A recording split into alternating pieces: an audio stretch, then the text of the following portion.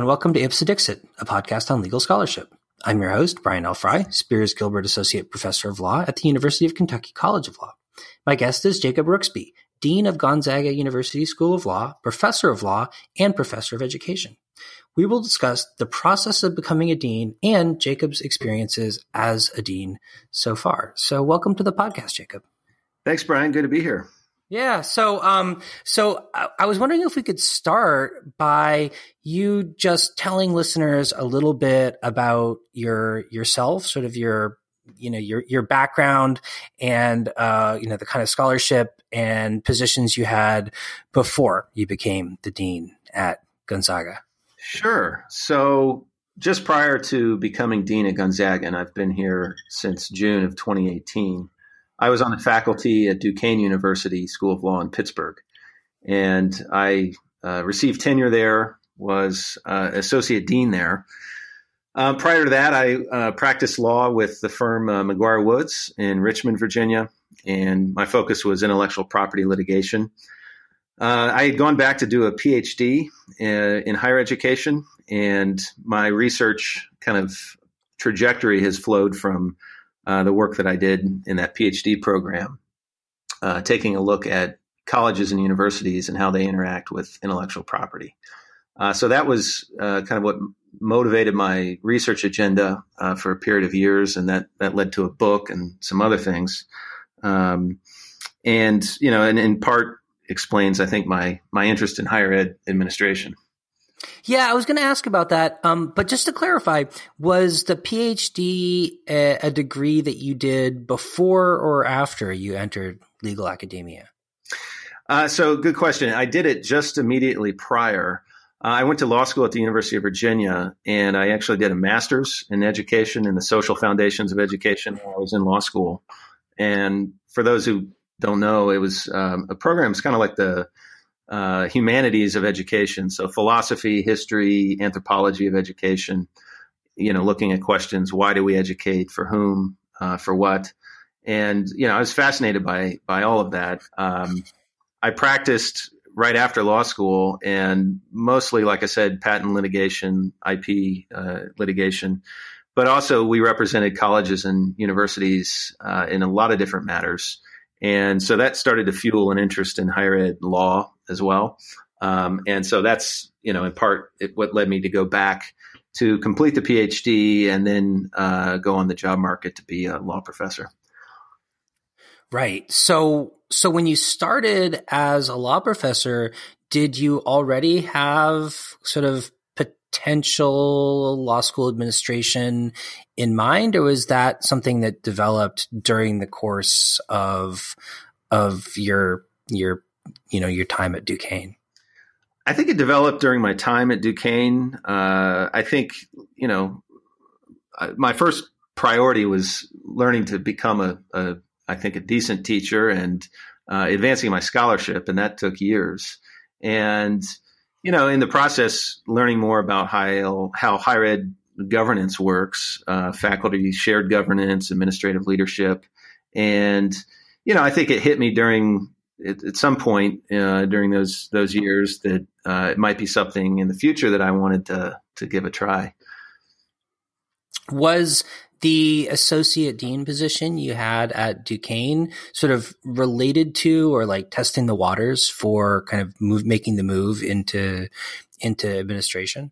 It was, yeah. And it was not an associate dean for academic affairs position, which I think is probably the classic position for becoming a dean. It was actually associate dean of administration, which was a relatively new position there at Duquesne. But it ended up being, I think, a very helpful experience to me in terms of learning a lot about what a dean does. I got to work very closely with the dean there at the time, and was exposed to a lot of the sort of staff side operations of a law school that maybe, some faculty are not intimately familiar with.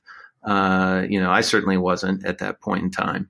Everything from, admissions to alumni relations, IT support, those sorts of things. That was mostly what I did as opposed to, coursework, course scheduling, that kind of stuff. Is the associate dean for administration position one that's common at law schools? I don't think we really have an equivalent at University of Kentucky. Is it something that's like that you've seen at other schools, and was it helpful for you in kind of getting a sense of, what the dean proper would be doing? It definitely was helpful to me. I think it is a position that's not all that common, although I know other schools that do have it. And sometimes it's not occupied by a professor. Sometimes it is. Here at Gonzaga, we had that position before I got here, but it actually had been eliminated by the time I arrived. So I've seen it in different formulations in different places, but it's you're right. It's not necessarily everywhere, unlike an associate dean for academic affairs.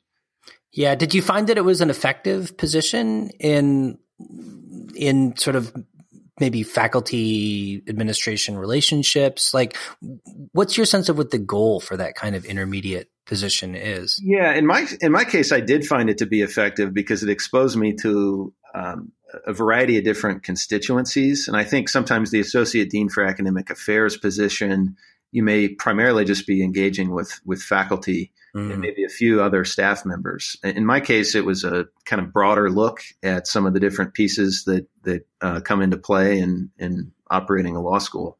So in that sense, it was very helpful.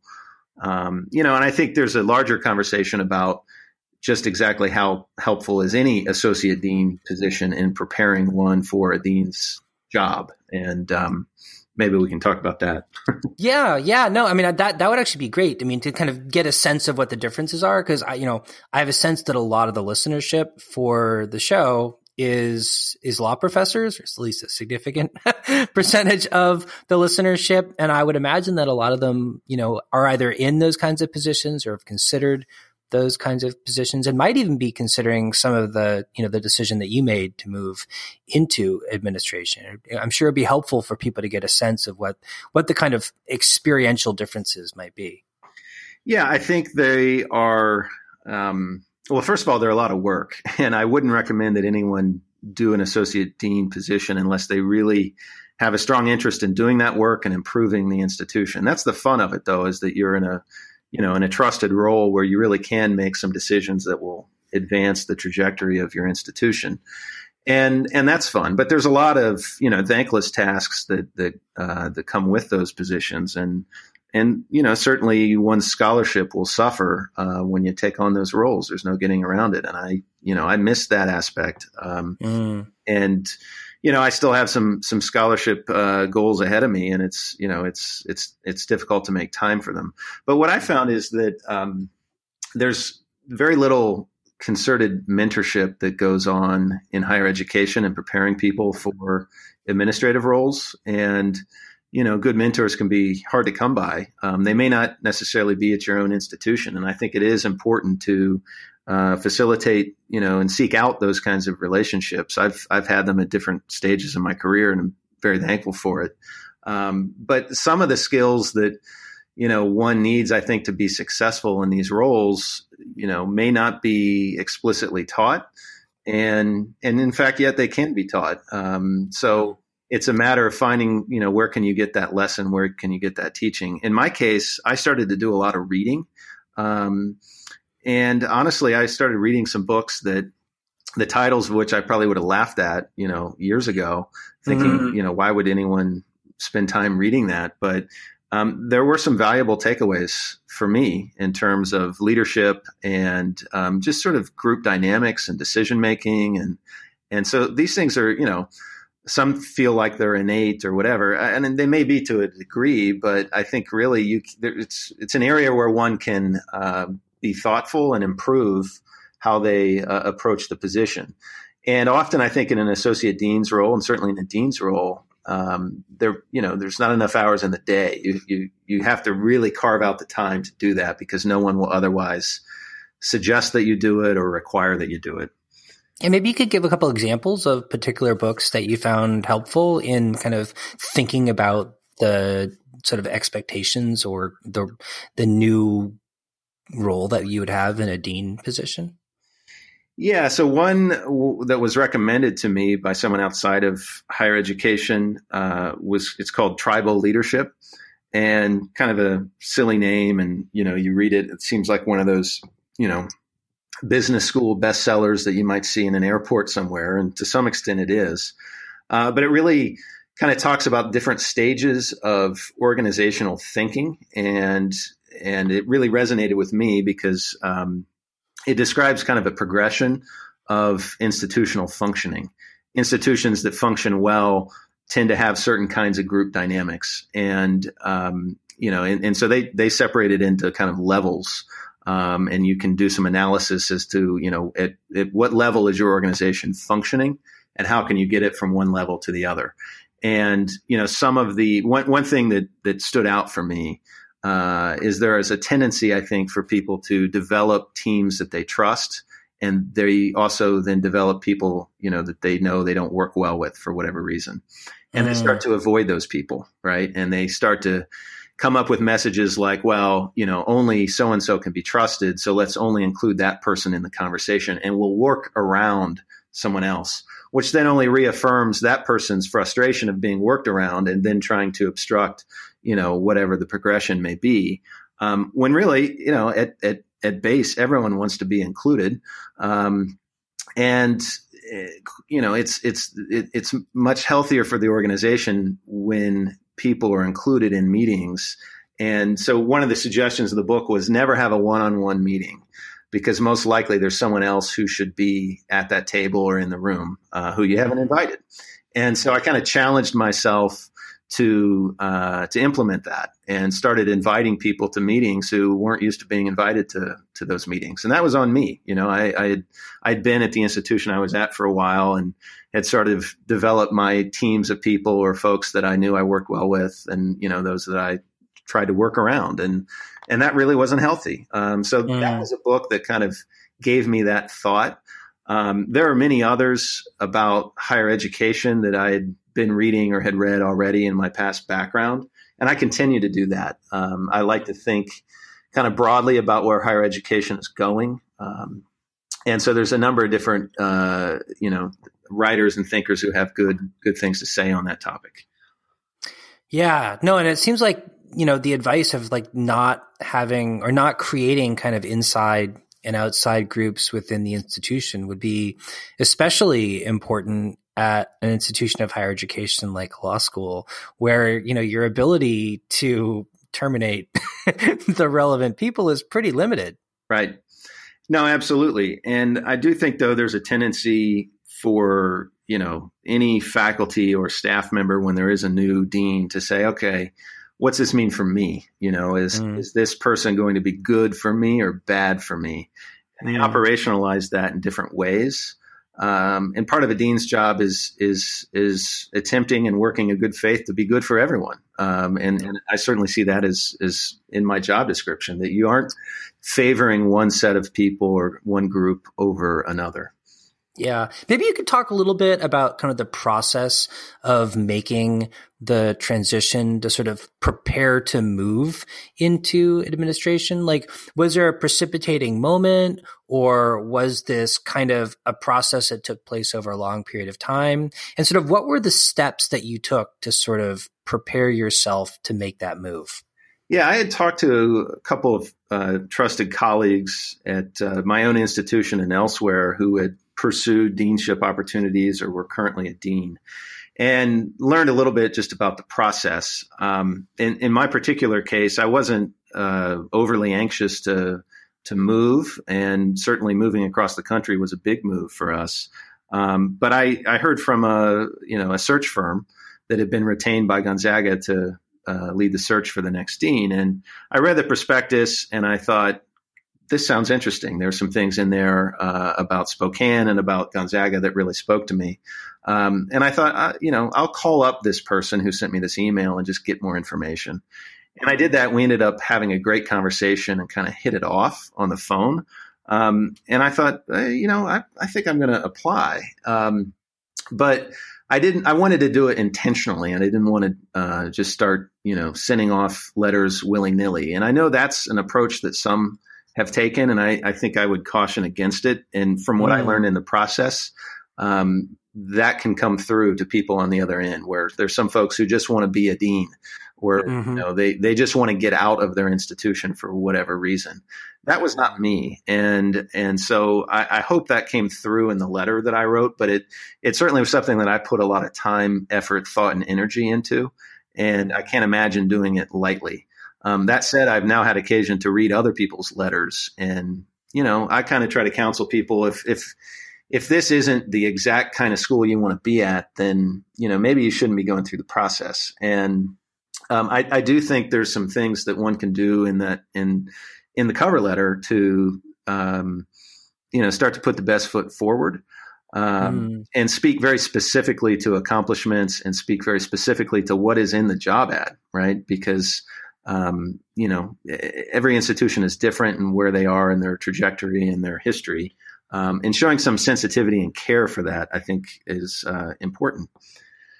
So, in my case, then I was happy to be selected for a first round interview, which was actually out in Spokane with 15 people in the room, and I had not interviewed for anything in years. I was kind of daunted by this prospect, but I knew what it was going to be like. I had been told, here's who's on the committee, and this is what the room's going to be like. So I prepared a lot for it, and I kind of mooted my performance with family members and some others, and thought through potential questions and what I would say and that sort of stuff. And one thing that I think I heard after the fact from colleagues now who were part of that process is that, that meant something, that I cared enough to do the homework to prepare for not only the first round interview, but then certainly the callback interview. And I was struck because I was like, well, certainly everyone does that, right? And, apparently not. Some kind of dial it in because, again, maybe they have 5 lines in the water and this one isn't the most, appealing one or whatever the case may be. They're busy and just don't have the time to do it. It's an investment. And I think that's something I learned as well. Like this was my first application for a deanship and I was delighted to be selected, also sort of surprised. But I put a lot of effort into it. And I can't imagine, having the wherewithal to do that, at scale. So I think some people just say, okay, well, I'm not going to put in that effort. I'm going to kind of throw out the applications and see what sticks. And then they may, be surprised that they're not getting any callbacks or, they're not advancing to the next round. I think a focus on, the one right in front of you that's of interest is critical. I was wondering if you'd talk with a little more kind of specificity, if you can, about like what specifically you were looking for in an institution that you thought would make it a good fit for you, and maybe also kind of your impression of what Gonzaga was looking for that made you a good fit for it. I mean, beyond your obvious kind of preparation to sort of show that you were, legitimately interested, and kind of how you would think about that issue more broadly. Because I guess I've always kind of just assumed that, law schools and other institutions of higher education have a kind of Tolstoyan cast, right? Like every happy institution is happy in the same way and every unhappy institution is unhappy in its own unique way. But, I don't really have any basis for that. I'm just kind of assuming it. Am I right? Or, To some degree, I think. But, I've certainly discern some differences. I think one thing, okay, so right away, a question I had for the search consultant was, is this a real search? And, I had learned enough from talking to folks that, and, just through my studies of higher education, that some searches with outside firms are simply to bless a preordained outcome anyway, right? There's an internal candidate who's favored and is most likely going to get the job. I didn't see the point in going through the process if that were the case. And I was assured and, subsequently found out that there were no internal interest in by anyone on the faculty for the dean's position. And that was actually telling of, I think, where the institution was in this particular moment in its history and actually wanting someone from a different place to come and bring fresh ideas and new visions for going forward. So that actually became quite appealing because I knew it was sort of a blank slate in that regard. There were other aspects about, this institution. So I had been at another Catholic school that was not Jesuit, I had gone to a Jesuit high school, though, in Indianapolis, where I grew up, and had been profoundly impacted by Jesuits in my life. Ironically, I'm not Catholic, but I really found that the Jesuits' approach to education was a compelling one, and one that really set me on my trajectory in life. My wife and I were married by the rector of my high school, a Jesuit priest. So I knew a thing or two about Jesuit educational philosophy and believed in it. And at the same time, had been in a Catholic institution that wasn't Jesuit, and I thought was missing some of its potential or opportunity with respect to kind of being a private school, a faith-based institution. I think we have more degrees of freedom in important ways than public schools. And I had gone to a public law school, so I had seen those differences. And I really made that part of my approach in the interview. There's other things that I learned about the community here in Spokane. It has a very vibrant intellectual property bar, which was appealing, but also somewhat unusual given the location of Spokane, inland Northwest. And, also had a great community here in medicine for my wife. She's an anesthesiologist. So there were a lot of things that community-wise spoke to us. This was not just, another law school somewhere that, we will love the community kind of thing. It was actually these things we found appealing. And also, being a student of higher education, the more I learned about our law school and how it fits within the university here, I felt that I had some things to contribute. And I think our law school at Gonzaga is not unique in the sense that for many years it was built up as a very separate type of entity, arm's length relationship with the university. And that's typical in a lot of different places, and reason being very similar, that law schools were cash cows for the university for decades. And so the notion was, leave us alone, and, we're doing just fine without you. Well, of course, times have changed in legal education, and I think we're seeing nationwide law schools come closer into the fold of the university, and that's been a good thing. I have a lot of background in higher ed, studying it, writing about it. And so I felt like I had some skills to bring into that conversation. And here at Gonzaga, those were things that, the senior leadership, they were interested in as well. Yeah. So in preparation for actually becoming dean, once you decided to go after the job, and even more so kind of once you got the job and had to kind of prepare yourself to actually do it, what kind of expectations did you have based on your own research and maybe on conversations with other people who are providing advice? And sort of to what extent were those expectations confirmed? And were there any surprises once you actually stepped into the role? That's a great question. I think I reached out to colleagues that I knew who had done this before, were in the role. There is what they call the Baby Dean School. The ABA puts on in June for deans. Everyone meets in Chicago, and folks who have done this before kind of lead the programming. And there's a lot of discussion around the water cooler about what to expect and what it's like. There's an element of truth to the kind of notion that you can't really know what it's like until you do it. And I remember, starting in June, and, immediately some situations came about where I thought, wow, I remember, as an associate dean, these things came about, and, they're hard, difficult situations involving students or alumni or whatever the case may be, faculty. But you ultimately are not responsible for the decision, and you provide input on the decision. And then it hit me, I'm like, wait a second. Oh, the buck stops here. I actually have to be satisfied with where we come out on this. And that was a little bit of a scary moment, for sure. And then you get used to it.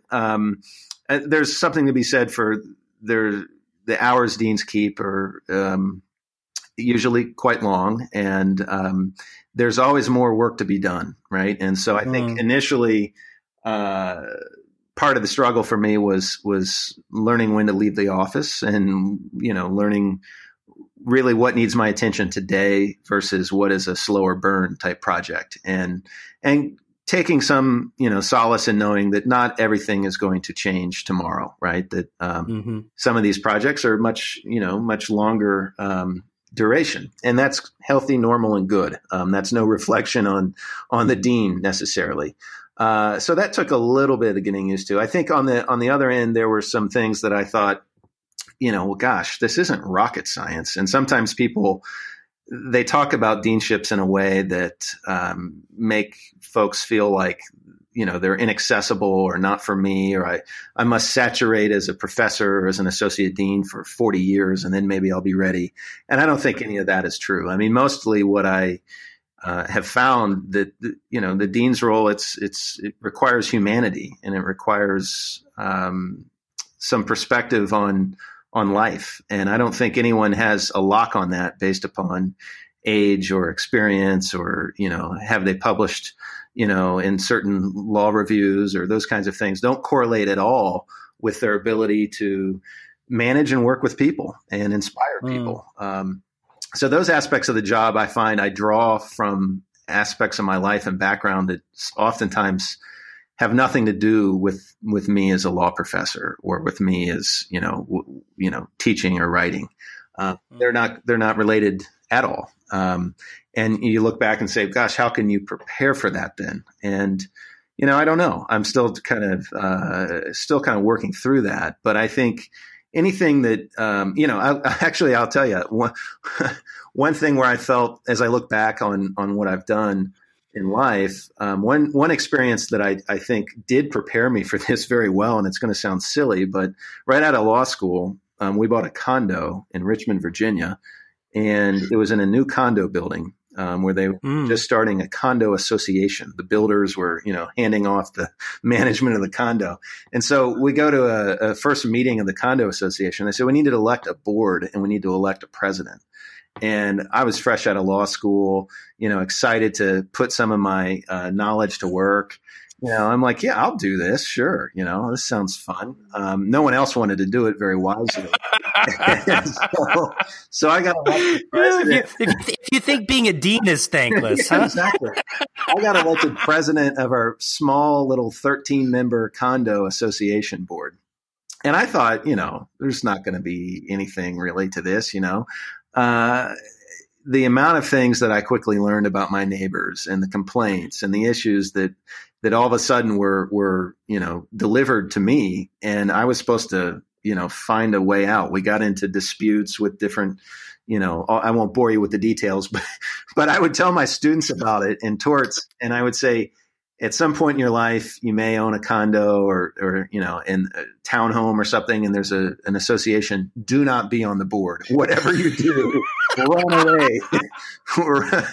But I look back on that now, and I think, God, I learned a lot actually about how to interact with people, and certainly when there's conflict or the potential for conflict, how to navigate some of that. So again, that's a skill that wasn't born out of my experience as a law professor. Yeah. Well, you are a professor as well as being a dean, and I know that's common among law school deans, but not universal. And I was wondering if you could talk a little bit about balancing those two roles in your new position, and sort of if there are any kind of pluses and minuses to having a dean professor versus a dean, some other prior role.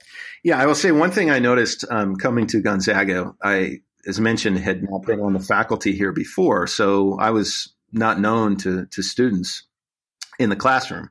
And so immediately people are meeting me as the dean. And at our institution, that has historically meant a pure administrator. And deans have, some of my predecessors, to be sure, have taught, but maybe not right away. And maybe, years went by and then they returned to the classroom. So one thing I felt strongly about was that I, first and foremost, I'm a professor. I want my colleagues to see me as that. And, I think the students, I would like for them to see me as that and to understand that teaching and scholarship are really important parts of who I am. So at the same time, I was advised by many deans, you won't have time to do it. I thought that too. And, I haven't taught and there's just too much to do. You travel, you're with alums, that sort of thing. And, there may be something to be said for the size of our institution is smaller than some law schools, and maybe at a larger law school, it frankly is impossible to teach. But in my case, I really felt like this is something that I want to do and I want to try to make time for. So that will start for me next year. And we have, a colleague or two who may be going on sabbatical. So there's some needs in our curriculum that I might be able to help with.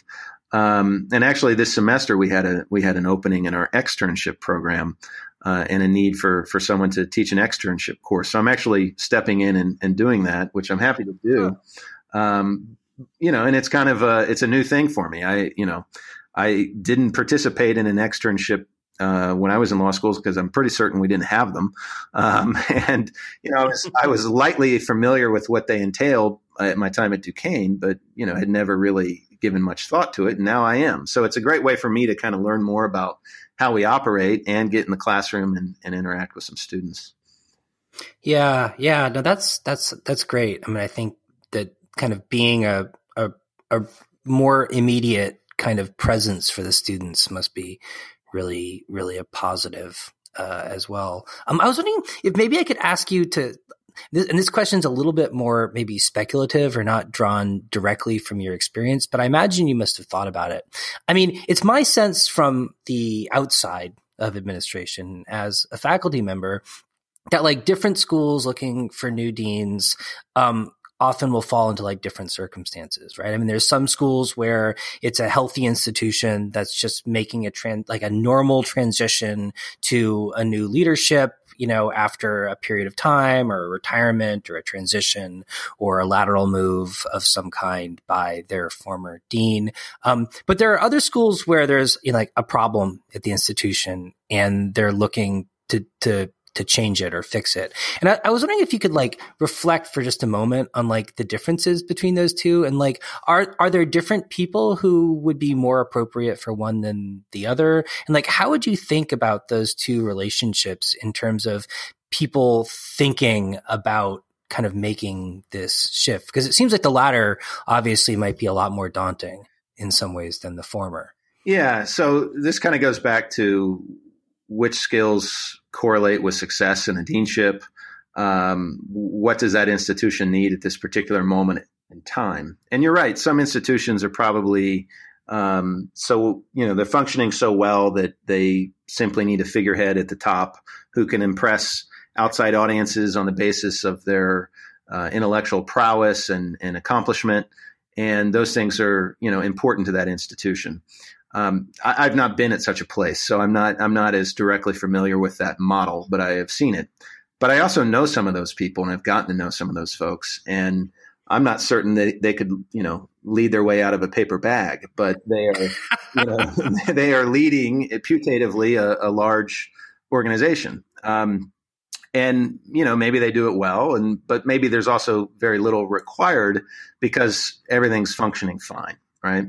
I think at many more institutions and ones that I've been more familiar with, there are problems that need to be worked through. Nothing that doesn't have a solution or that cannot be solved, but there needs to be some form of leadership, and that requires some aptitude and or interest, certainly an interest in taking on that responsibility, and that is not something for everyone. And that is not something that I think, being a professor necessarily prepares one to do well. I said, and I certainly believe that, to the extent that we have problems or issues, I want to know about them, one, but two, I want to be part of the hard work of solving them. And that means going where people are. That means rolling up one's sleeves and, putting on the thinking cap and trying to work through these things. And I think every institution probably has some elephants in the room in terms of things that people know these are issues or problems, but we don't talk about them. And often those are the very things that inhibit success or growth or progression as an institution. And I said, and I believe, I'm firmly committed to recognizing those elephants and seeing what we can do to remove them from the room. That may not happen in one semester, in 1 year, 2 years, 3, it could be a longer project, but it doesn't mean that you avoid doing that. And I think this gets to, a broader, larger existential question for a prospective dean. What is it that you want to be your legacy? What do you really hope to accomplish? And I certainly think there are some schools that, would let the dean off easy in that, and just, hey, come here for, 3 to 5 years and, be the person at the top that can, we can advertise and that sort of thing. But we're not really looking for any transformative change. There are other folks who are actually interested or committed to the harder project of how do we truly improve this institution from the inside out? What does that take? And that's what I'm interested in doing. And that's what drew me here. Yeah. Well, Jake, I got to say, I mean, it's so great and inspiring to see someone like you in this kind of position, really kind of committed to improving and working with the place that you work. And I got to say, this is a subject area. I am, very much a professor and very much not an administrator. So this has been incredibly informative to me. And I'm wondering if there's anything that I just didn't know to ask you about. Have I left anything out that you think is really important that people should hear before we close? Gosh, no, I think we've covered what was on my mind. And I would just say that, these are great jobs, but it's servant leadership. It's meeting people where they are and trying to find what is that aspect of a person's professional life that is the aspect that will help the institution the most, and how do you bring that out and give that best perspective on who they are, so that we can all share in that. And that's special work to get to do, and it's an honor to get to do it. All right. Well, thank you so much, Jacob. It's been a real pleasure talking to you. Good talking with you, Brian.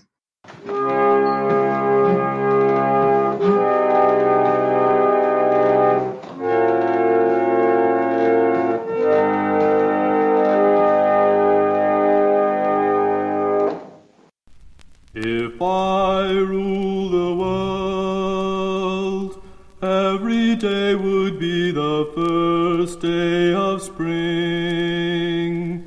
Every heart would have a new song to sing. And we'd sing of the joy every morning would bring. If I rule the world, every man would be as free as a bird. Every voice would be a voice to be heard. Take my word, we would treasure each day that occurred. My world would be a beautiful place where we would weave such wonderful dreams. My world would wear a smile on its face, like the man in the moon has when the moon beams. If I rule the world, every man would say the world was his friend. There'd be happiness that no man could end. No, my friend, not if I rule the world. Every head would be held up high. There'd be sunshine in everyone's sky. If the day ever dawns,